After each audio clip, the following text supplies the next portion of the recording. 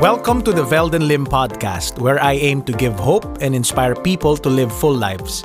Get your ears and hearts ready as we get into today's episode. Today's topic is entitled Pag Inggit, Pumikit. How to handle the pressure of envy. Pag-uusapan natin yung mga inggit. Hindi ko alam sa inyo, meron bang mga inggitero at inggitera sa buhay ninyo? Alam nyo, sa akin, simple lang, pag may inggitero at inggitera sa buhay ninyo, itong gagawin ninyo, deadmahin nyo sila. Pero itong mas malupit na inggitero at inggitera, kapag ikaw mismo ang inggitero at inggitera. Kasi mas delikado yan. The Word of God says, envy rots the bones. So, it kills the envier. So kung yung ibang naiinggit sa'yo, ay hayaan mo silang mamatay sa inggit. Pero kung ikaw ang naiinggit, ay nako, yan ang pag-uusapan natin ngayon. And I will hopefully try to teach you how you should be able to handle envy in your life. Again, let me ask you this question as I start this talk. Feeling mo ba na pag-iiwanan ka na, lalo na kung ikaw ay ikaw nakagraduate ka na, o kaya siguro may asawa ka na, may mga anak ka na, yung ganyan. Alam mo, we can't help but compare ourselves to other people. Alam nyo, sa buhay ko, minsan naisip ko na rin yan eh. Pag kinukumpara ko yung buhay ko dun sa mga iba kong mga kaklase, yung iba sa kanila, abogado, yung iba, mayor na sa kanilang mga kanya-kanyang town. Nag-aral ako sa Ateneo. Tapos ang mga kaklase ko doon, yung iba super big time. Tapos sila, ang gaganda ng trabaho, yung iba, VP na ng mga kumpanya, yung iba presidente na, yung iba lalaki na ng negosyo, yung iba abogado, yung iba doktor, yung iba sikat na. Tapos minsan ako, parang bakit ganun? Parang napag-iwanan yata yung Velden Lim. Sila lahat, ngayon, relax na relax sila sa bahay nila. Yung Velden Lim, ayun, nagsasalita ngayon dito, naka-Facebook live. So, ayan, minsan, naisip ko, bakit ganun? Parang napag-iwanan ako. Now, why am I sharing this to you? Kasi, kung feeling mo na pag-iiwanan ka na, guess what? It's normal. In fact, it happens to the best of us. It even happens to me. And I always feel the same. Minsan naiinggit din ako sa mga ibang tao. Lalo na dun sa mga ibang kakilala ko na parang mas maganda yung buhay kaysa sa akin. Pero ito ang problema. Bakit feeling natin na pag-iiwanan tayo? Kasi naiinggit tayo. Yun lang naman yun eh. At ito ang problema ngayon. Today, napakabilis nating mainggit. Alam niyo, nung unang panahon, in the US, they call it keeping up with the Joneses. Maiinggit ka kapag dumungaw ka dun sa labas ng bahay ninyo at nakita mo yung kapitbahay mo, pumaparada yung bagong brand yung sasakyan nila. Tapos, ikaw makikita mo, grabe, bago yung kotse nila. Tapos, kaya biglang dumating yung truck ng appliance center. At biglang merong binababa na bagong TV o kaya bagong sofa, bagong component. Uso pa ba yung component? Stereo sound system. Ayan, napag-aalat ang edad. At sasabihin mo, uy, grabe na. Nakakainggit. But here's the thing. Noon yun, napakadaling mainggit sa kapitbahay. Titingin ka dun sa tapat mo, sa katabing bahay mo, at titingnan mo kung maganda nga ba yung nangyari sa kanila. At parang napag-iiwanan ka na. Pero ito ang problema ngayon. Dahil sa social media, napakadaling mainggit. Digital na ang inggit. Bakit? Kasi you just have to go through your timelines, through your Instagram, through your Facebook, at makikita mo na yung travel photos, makikita mo na yung bagong bahay, bagong kotse, bagong relo, etc. Yung bagong binili na lang milk tea, o kaya kung ano-anong kinakain nila, bagong jowa. Ang dali mainggit. Bakit? Because envy is so accessible through social media. But I'd like you to take note of this, I'm not saying that social media is evil. No, don't get me wrong. Hindi po problema ang social media. Social media is not evil. In fact, it's not the cause of envy. Because the truth is this. Envy has always been with us. Since panahon pa ni Mahoma, ni Eva at Adan, meron ng inggit. And you see, ito ang problema. However, social media can actually speed up and exaggerate envy. Doon nagiging problema. Kaya pansinin niyo, mas maraming taong discontented, mas maraming taong nade-depress, nalulungkot at feeling nila na pag-iiwanan ng buhay. Bakit? Isang scroll lang sa kanilang social media, again, kitang-kita na kung ano yung pwedeng makainggitan. And why is envy happening? Isa lang po ang sagot. Because there is so much pressure. When we see our social media feed, we are pressured to succeed. We are pressured to be liked. We are pressured to belong. We are pressured to be important, to be somebody. Merong pressure. Now, yung pressure na yan ang nakakapagpalungkot sa atin. And that's what's dangerous, that pressure. Now, I want you to understand this. I want us to dissect envy today. Alam nyo, meron pong dalawang level ang envy. Two levels. The first level of envy is this. Yung first level ito, yung pag tumingin ka sa labas at sinabi mo, sa kapwa mo at sinabi mo, buti pa siya meron, bakit ako wala? Ayan, uulitin ko ha. First level of envy. Buti pa siya meron, bakit ako wala? In level 1, in phase 1 of envy, we ask back, meron ka, bakit ako wala? Buti pa siya, original yung suot, ako peke. Siya naka-Nike, ako pike. Siya naka-LV, Louis Vuitton, ako LB, made in Los Baños. Yung siya, naka-Apple. Buti pa siya, yung cellphone niya, Apple. Sa akin, ano ba to? Yung isa, naka-cherry, hindi man lang cherry. Yung iba, naka-Blackberry. Sa akin, ano ba to? Rambutan ata itong cellphone ko. Ayan, buti pa siya, naka-BMW. Di ba? Ako, Cadillac. Ano yung, alam mo yung Cadillac? Cadillacad. Naglalakad lang. O kaya ako naka-VTEC, Vitecleta. Although yung iba sa atin, grabe yung mga bisikleta ng iba dyan, ang mamahal. Yan, shoutout sa mga kaibigan ko mahilig mag-bike at ang mamahal ng bike ninyo. Di ba? Buti pa siya, may jowa. Ako wala. Buti pa si Snow White, kumagat lang ng mansanas, nagka-love life na ako, fruit salad na ang tinira ko, wala pa rin akong love life. Ayan. Yan yung phase 1 ng envy. Meron siya, bakit ako wala? Buti pa siya meron, bakit ako wala? Now, here's the thing. Before we get envy from shiny new toys like cars, bags, house. Pero ngayon, alam nyo, be careful lang, social media, napakadali mainggit. Because our shiny new toys today are Instagrammable experiences. Ayan. And I don't know about you, merong lumalaganap sa social media na things will never make you happy. Experiences will make you happy. Therefore, travel. Sino nagsasabi nun? While it's true that experiences will make us happy more than physical things, you need to beware. Be aware as well. Bakit? Kasi yung nagbebenta ng ideology nito are people who are from travel companies. Kaya ngayon, tayo, kating-kati tayo na travel na tayo dito, ganyan. Ngayon, naka-ECQ tayo, naka-lockdown tayo, kating-kati tayo mag-travel. Kaya tuloy ang problema ngayon, dahil walang travel, more lungkot tuloy tayo. Bakit? Kasi nga, binenta sa atin Instagrammable experience. Ayan, di ba? Pag binili mo tong kape na to, you are not just buying Starbucks, you are buying the experience of a social coffee. Are you getting what I'm saying? Yung ganon. So, that's the thing today. So, you need to beware. Level 1, phase 1 of envy. Buti pa siya meron, bakit ako wala? Now, here's the second level of envy. Ito na yung mas malupit. Second level says, kung wala ako, sana wala rin siya. Ay, bad yun. Tingnan nyo to ha. Sa first level, tingnan nyo to ha. I am sad because you are happy. But on the second level, ito, ang sinasabi mo, I'm happy because you are sad. In other words, buti nga sa'yo. Ayan, masyado kasing ambisyoso. Ayan. Yan na ang mas delikadong envy. Bakit? Diyan ka na unti-unting pinapatay. And that's what happens in the second level. You secretly wish them evil. Pag nakakita ka na mag-jowa, ikaw, NBSB ka, ano sasabihin mo? Woo! Sus!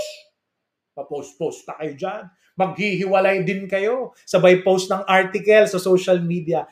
People who post couple photos on social media are really unhappy in real life. Ganon, di ba?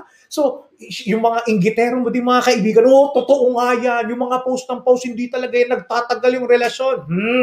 Tingnan natin, baka mamaya saan nanggagaling yan? Baka sa inggit nanggagaling yan. Pag may nakikita kang nag-e-exercise, ang ganda ng katawan, may six-pack abs, ang sexy. Woo! Diet ka pa dyan, tataba ka din ulit. Ayan. Yung ganyan. You see, alam nyo, dati meron akong isang kakilala sa social media dahil nakikita niya araw-araw kami nag-workout. Ano ba naman, nag-post at sinabihan kami na people who are working out are totally full of themselves and have a narcissistic behavior. So ako parang, grabe parang ako tuloy napatanong sa sarili ko, nag-workout lang naman ako, gusto ko lang naman maging healthy. Ngayon, narcissistic na ako bigla. Do you want to be a podcaster and start creating and adding value to other people's lives? I believe you can do so. However, you might be worrying about recording, editing, and all the works related to podcasting. Such a hassle. That's why I recommend to you Anchor. You can download it for free from the App Store or Play Store, or you can access it from the website www.anchor.fm for free. No need for complicated tools. You can immediately create your podcast and publish it on various platforms such as Apple Podcasts, Spotify, and others. It's so easy. So please use Anchor and you can make your own podcast easily. Aba, teka lang. Ayan. Baka kasi may konting inggit. Yan ang problema, lalo na pag nasa second level of envy. You are secretly wishing other people evil. And that's bad. And you see, here's at the root cause of envy is this. Envy, in one sense, is this. It's all about fear. Envy says, I am afraid I am less because you are more.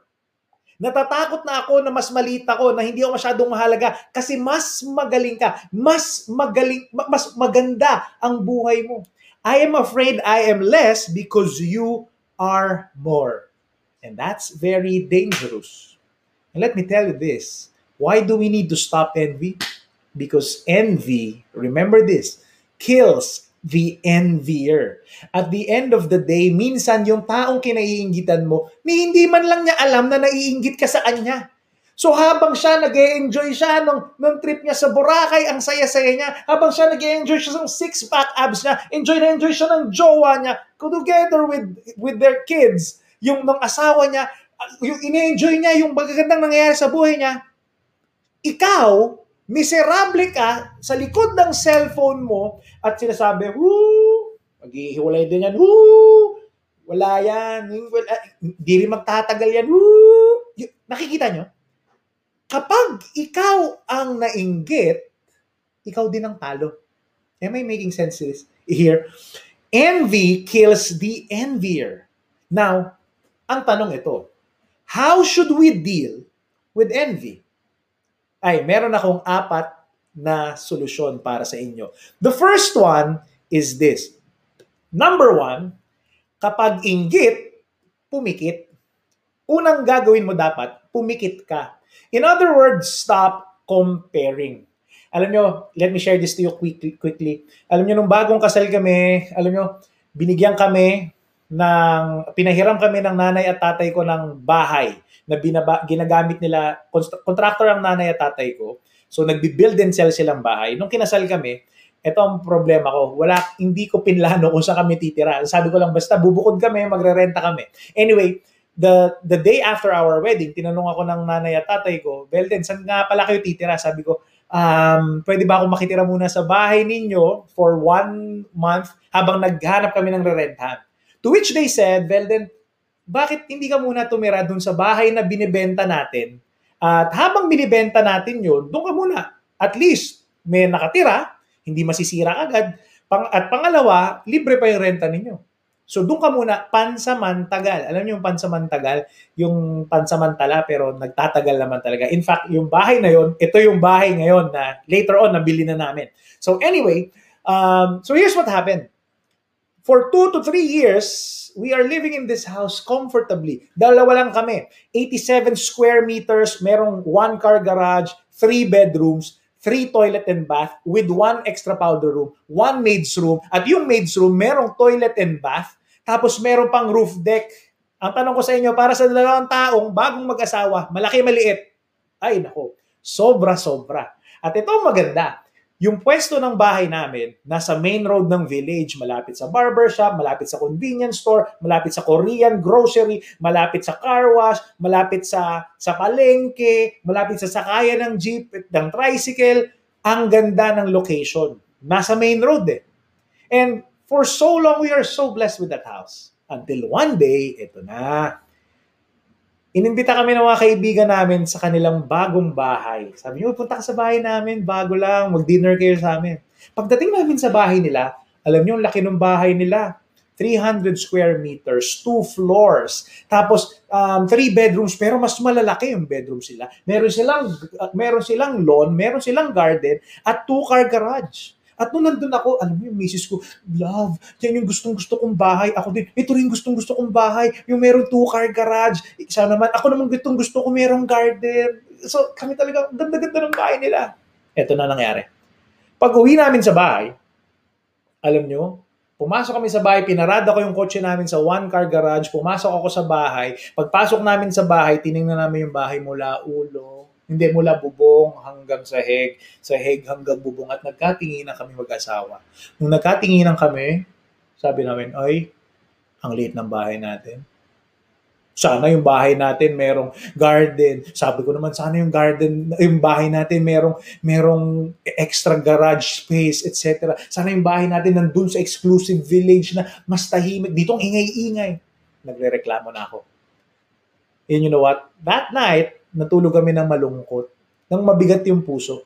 The following morning, I had my prayer time, at habang nagpe-pray ako, kinausap ako ng Diyos. Sabi sa akin ng Diyos, "Uy, Belden, ba't ka nalulungkot?" Sabi ko kasi, "Lord, naiinggit ako."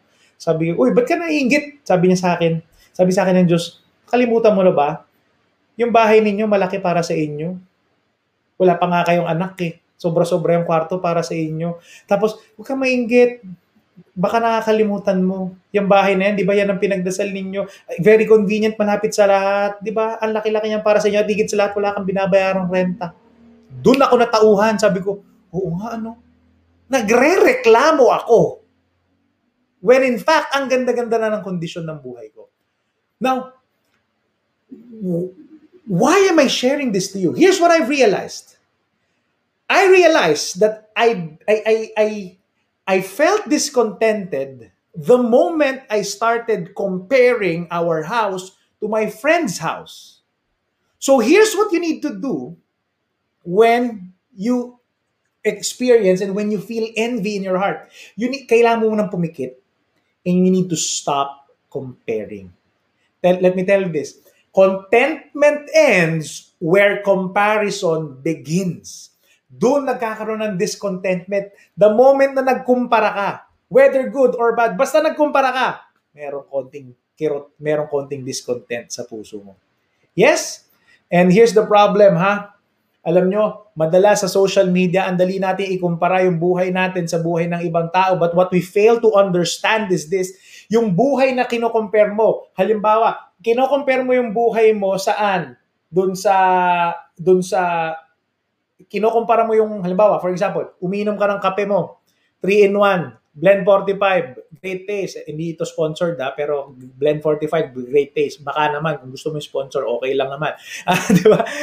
So Blend 45, great taste, 3-in-1. Huwag na natin pangalanan, 3-in-1. Tapos nakita mo yung kaibigan mo, uy, nag-post siya. Ang mahal ng kape niya. Kulay green yung logo, merong sirena. Diba, ikaw, grabe. Ang feeling mo ngayon, buti po siya nakakapag-Starbucks. Ako 3-in-1 lang. Pero kung gusto kong sabihin sa'yo, alam mo, malamang yung kaibigan mong yun, baka meron din siyang pagkakataon na umiinom din siya ng 3-in-1 pag nasa opisina. Ang problema ito, hindi niya pinupost. Tama ba? Kasi di ba tayo, ang pinupost lang natin sa social media is the highlights of our lives. Ipopost mo yung nakabili ka ng milk tea na mahal. Ipopost mo yung nakapag-travel ka sa magandang beach. Ipopost mo yung bagong damit mo na binili mo. Pero hindi mo ipopost yung pambahay mo na butas-butas. Hindi mo ipopost yung 3-in-1 mo na kape. Hindi mo ipopost yung mga ordinaryong nangyayari sa buhay mo. But guess what? Here's the truth. Meron ka din namang mga pinupost na mga highlight ng buhay mo. At I want you to understand that that friend na kinaiinggitan mo, meron din mga ordinaryong bagay na nangyayari sa buhay niya. So what's the point? Be careful of comparing your ordinary life to somebody else's social media. Sabi nga ng isa kong paboritong pastor na fina-follow, si Stephen Furtick, sabi niya, stop comparing your behind the scenes to somebody else's highlight reel. Ayan, napakaganda ng sinabi. Diba? Kasi yung social media, highlight reel yan eh. Tapos ang ikukumpara mo yung ordinary behind the scenes ng buhay natin, talagang malulungkot at madedepress ka talaga. So yun ang una mong gawin. You need to close your eyes. Pumikit ka and stop comparing. Number 2 is very important as well. After mong pumikit, umamin ka. Umamin ka. You need to be honest to God na naiinggit ka. I want you to think about this. Let's pause for a while, ha? Isipin niyo ito. Actually, envy is not your issue with the envied. Wala ka namang issue dun sa kaibigan mong kinaiinggitan mo. Actually, the truth is this. It's an issue with your maker, with your creator, with your God. Kasi isipin niyo ito mabuti, ha? Oo, gusto mo yung bahay niya. Oo, gusto mo yung sexing katawan niya. Oo, gusto mo yung bagong kotse niya. Pero you don't exactly like to have what the other person has. Ayaw mo naman yung eksaktong mismong kotse niya, di ba? Ayaw mo naman mismo yung eksaktong mismong jowa niya, di ba? Gusto mo sana magkaroon ng kamukha nun, di ba? You don't want the exact same car, the exact same body, the exact same vacation.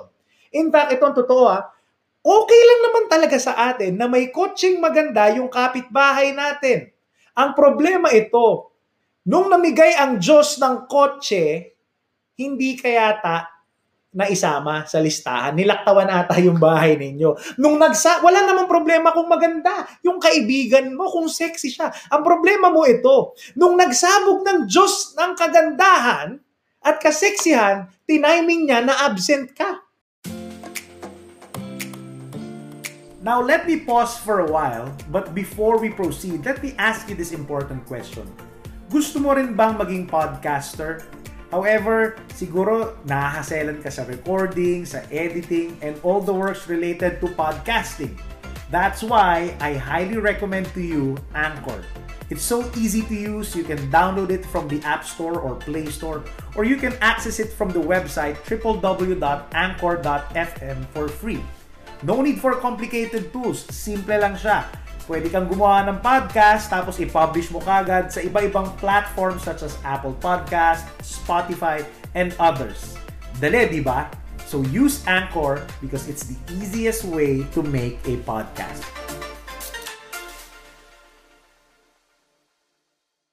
Kaya ang feeling mo, dehado ka. Hindi naman, anong punto ko dito? Hindi naman problema sa iyo na meron sila. Ang problema mo, bakit wala ka? So, the point is this. And we realize that, hey, Lord, ayoko naman gusto eksakto ng ganyan eh. Ang problema, bakit hindi mo ako binigyan? So, ibig sabihin, if you are going deep down in your heart, ang issue mo hindi dun sa kapitbahay mo, dun sa kinaiinggitan mo, ang issue mo dito, Lord, bakit hindi mo ako binigyan? Kasi hindi naman ako maiinggit kung hindi mo rin ako, kung binigyan mo din ako. Am I making sense here?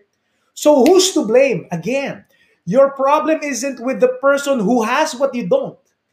It's with your Creator. You think merong utang ang Diyos sa'yo. In other words, nagtatampo ka kay Lord. Kasi Lord, bakit ako hindi mo ko binigyan? Siya lang ang binigyan mo. Am I making sense here? So here's what I would like you to do. Kung nakaranas ka ng envy, ng inggit sa puso mo, gusto kong pumikit ka, and then aminin mo na, Lord, totoo na iinggit ako. Inggit na inggit ako. Kasi walang masama. Walang masama kung aminin mo sa Diyos na naiinggit ka kasi alam din naman ng Diyos na naiinggit ka. Ito ang problema, naiinggit ka na, dinay mo pa na naiinggit ka. And let me tell you this, kung naiinggit ka at hindi mo inaamin na naiinggit ka, guess what? Hindi mo masosolve ang inggit mo. Because you cannot correct the wrong that you don't admit. Hindi mo kayang baguhin ang isang bagay na hindi mo inaamin na mali. Am I making sense here? So kailangan mong aminin, Lord, nagtatampo ako. And you know what happens? When you recognize the fact that, Lord, nagtatampo ako, at pag kinausap mo ang Diyos, alam mo, ito mangyayari dyan sa ending, marirealize mo ang Diyos hindi naman talaga nagkulang ng biyaya sa iyo. Marirealize mo ang Diyos hindi naging madamot sa iyo. In fact, there are so many things in your life that God has given you that you haven't asked for. So the truth is this, hindi ka short-change ng Diyos. In fact, God has always been gracious to you. Ang problema ito, hindi mo lang nakikita yung pagiging mabuti at yung biyaya at pagiging gracious ng Diyos sa iyo.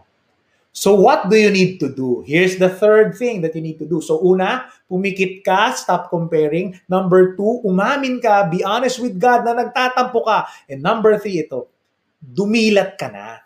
And then count your blessings. Because when you count your blessings, matututo kang magpasalamat. And here's what I want you to do. Kapag nagpasalamat ka, be joyful. Rejoice with the blessings that you actually have. The things that you haven't prayed for that God has given you. Thank Him for that. Celebrate that. And here's what I want you to celebrate. I want you to celebrate 2 things. Number 1, you need to celebrate what you have. Kung ano yung binigay sa'yo ng Diyos. Pangalawa, I want you to celebrate what other people have. Be genuinely grateful for them. Be genuinely happy for them.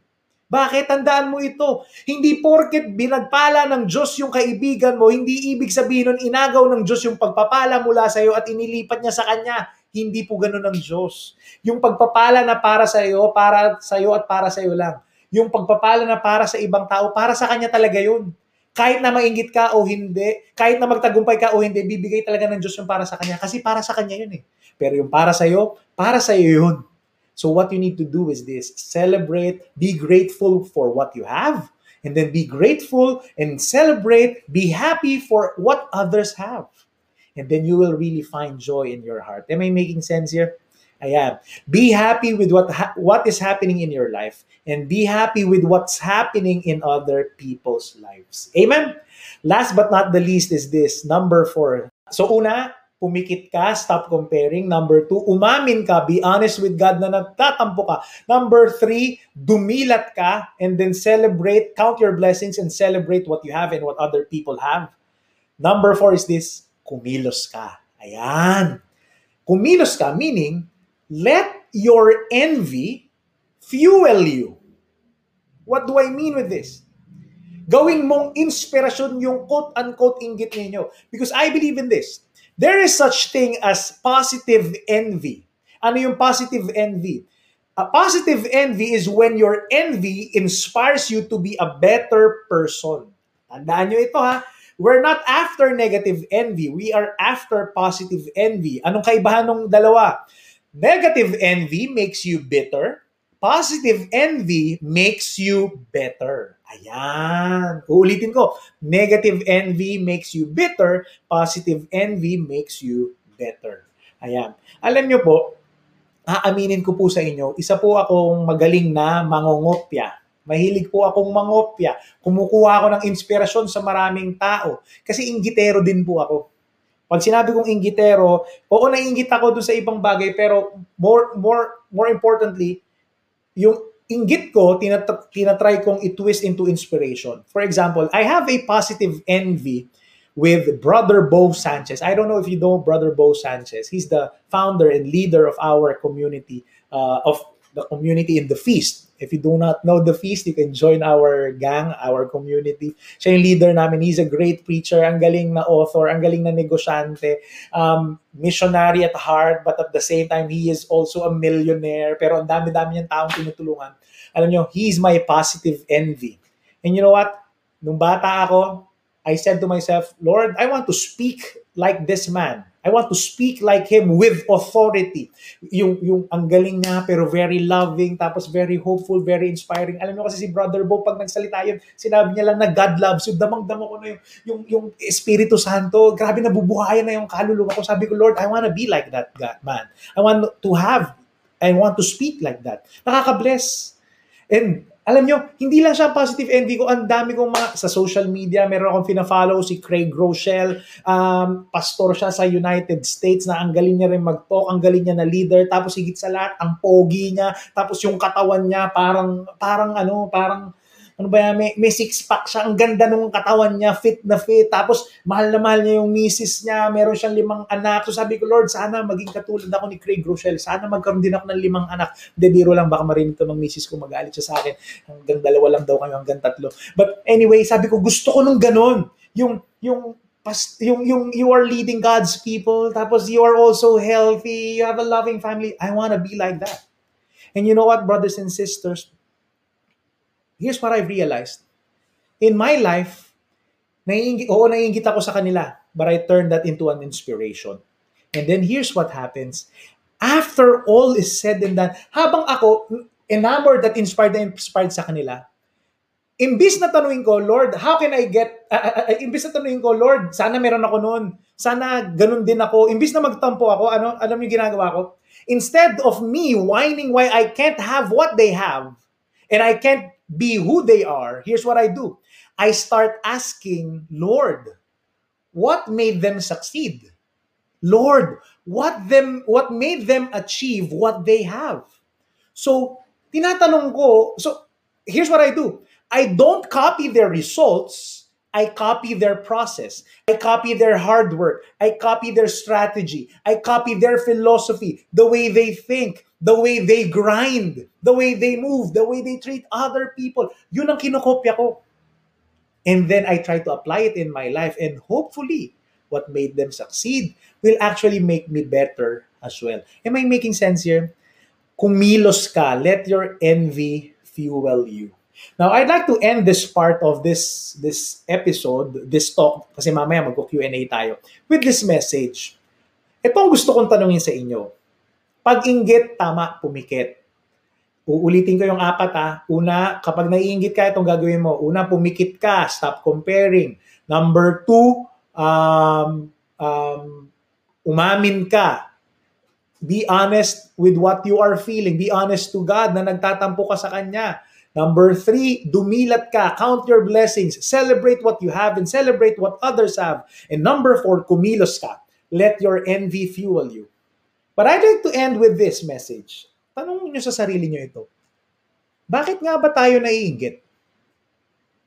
Bakit ka naiinggit? Alam niyo ba tayo naiinggit? Kasi nape-pressure tayo. Nape-pressure tayo ng mundo, ng ibang tao, ng expectations ng iba kung ano yung perfect at hindi. Pero tanong ko, okay, we can all pass the blame to others. Pinipressure ako ng nanay ko, ng tatay ko, ng mga kaibigan ko, ng mundo, ng social media, yung mga perfect na tao dyan, ng mga ads, mga commercial, nape-pressure ako ng mundo. Pero tanong ko sa'yo, sino ba nagsabi sa'yo na magpa-pressure ka sa mundo? Alam nyo, most of the time, here's the truth. Most of the time, the pressure that we feel is self-imposed. Ikaw lang nagsasabi sa sarili mo, dapat sa ganitong panahon, ganito na ako katagumpay, dapat may anak na ako nito, dapat may kotse na ako, dapat meron na akong bahay, etc., etc. Pero sino nagsabi nun? Baka sarili mo lang. Maybe it's self-imposed. So here's my word for you. Please be gentle with yourself. Please be patient with yourself. You need to run your own race. Don't mind other people because your race is not their race. Your pace is not their pace. Hindi porket nauuna yung iba, sasabihin ko sa inyo, hindi porket nauuna yung iba ay nangangahulugang nahuhuli ka. Remember this. God knows how to make beautiful things in His time. My dear friends, huwag ka na magpa-pressure. At the end of the day, hindi mo naman kailangan magpa-pressure sa mundo at lalo na sa sarili mo. because you are always blessed. You are always more than enough, especially in God's eyes. Pag Inggit, Pumikit. Again, maraming salamat po sa inyo. Before I end, let me pray for you. In the name of the Father, and of the Son, and of the Holy Spirit, amen. Father in heaven, I lift up to you every person who is watching this right now. Thank you, Lord, for everyone who has become vulnerable, who opened their hearts, who let you speak to them today, O Lord. Alam namin, Panginoon, meron kami mga pangarap. Minsan feeling namin nahuhuli kami. Minsan feeling namin na pag-iiwanan kami. Pero nagpapasalamat kami, Panginoon, kasi kailanman hindi mo kami iniwan. Na sa kabila ng pagkahuli namin sa isip at puso namin, ang totoo nun, Panginoon, ginagabayan mo kami. Hindi mo kami iniwan. Kasi sa mata mo, Panginoon, we are always enough. Wala kaming kailangang patunayan. Kasi whether we achieve something or not, we are always loved by you. Because our worth is based on how much you have loved us. At maraming salamat po for always assuring us that you will love us and you will be with us no matter what. Lord, give me a heart that is grateful. Give me a heart that is not envious. Give me a heart that celebrates what I have and what other people have. All these, Father, we ask and claim and pray in Jesus' name. Amen. Amen. In the name of the Father, and of the Son, and of the Holy Spirit. Amen. Thank you for joining me in another episode of the Velden Lim podcast. I pray that this episode enlightened you and gave you hope. If you haven't shared this podcast, I would greatly appreciate if you do, so we can bless more people. God bless you.